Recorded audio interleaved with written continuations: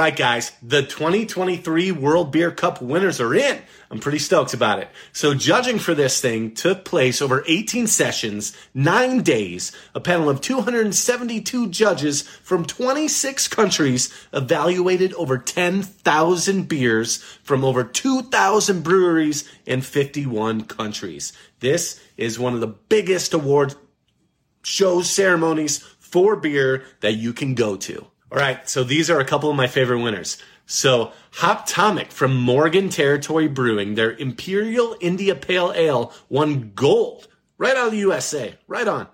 Another gold winner, Tail Dragger 5G from Saddle Mountain Brewing Company. It's an American wheat beer. Again, out of the USA. Number 1, gold.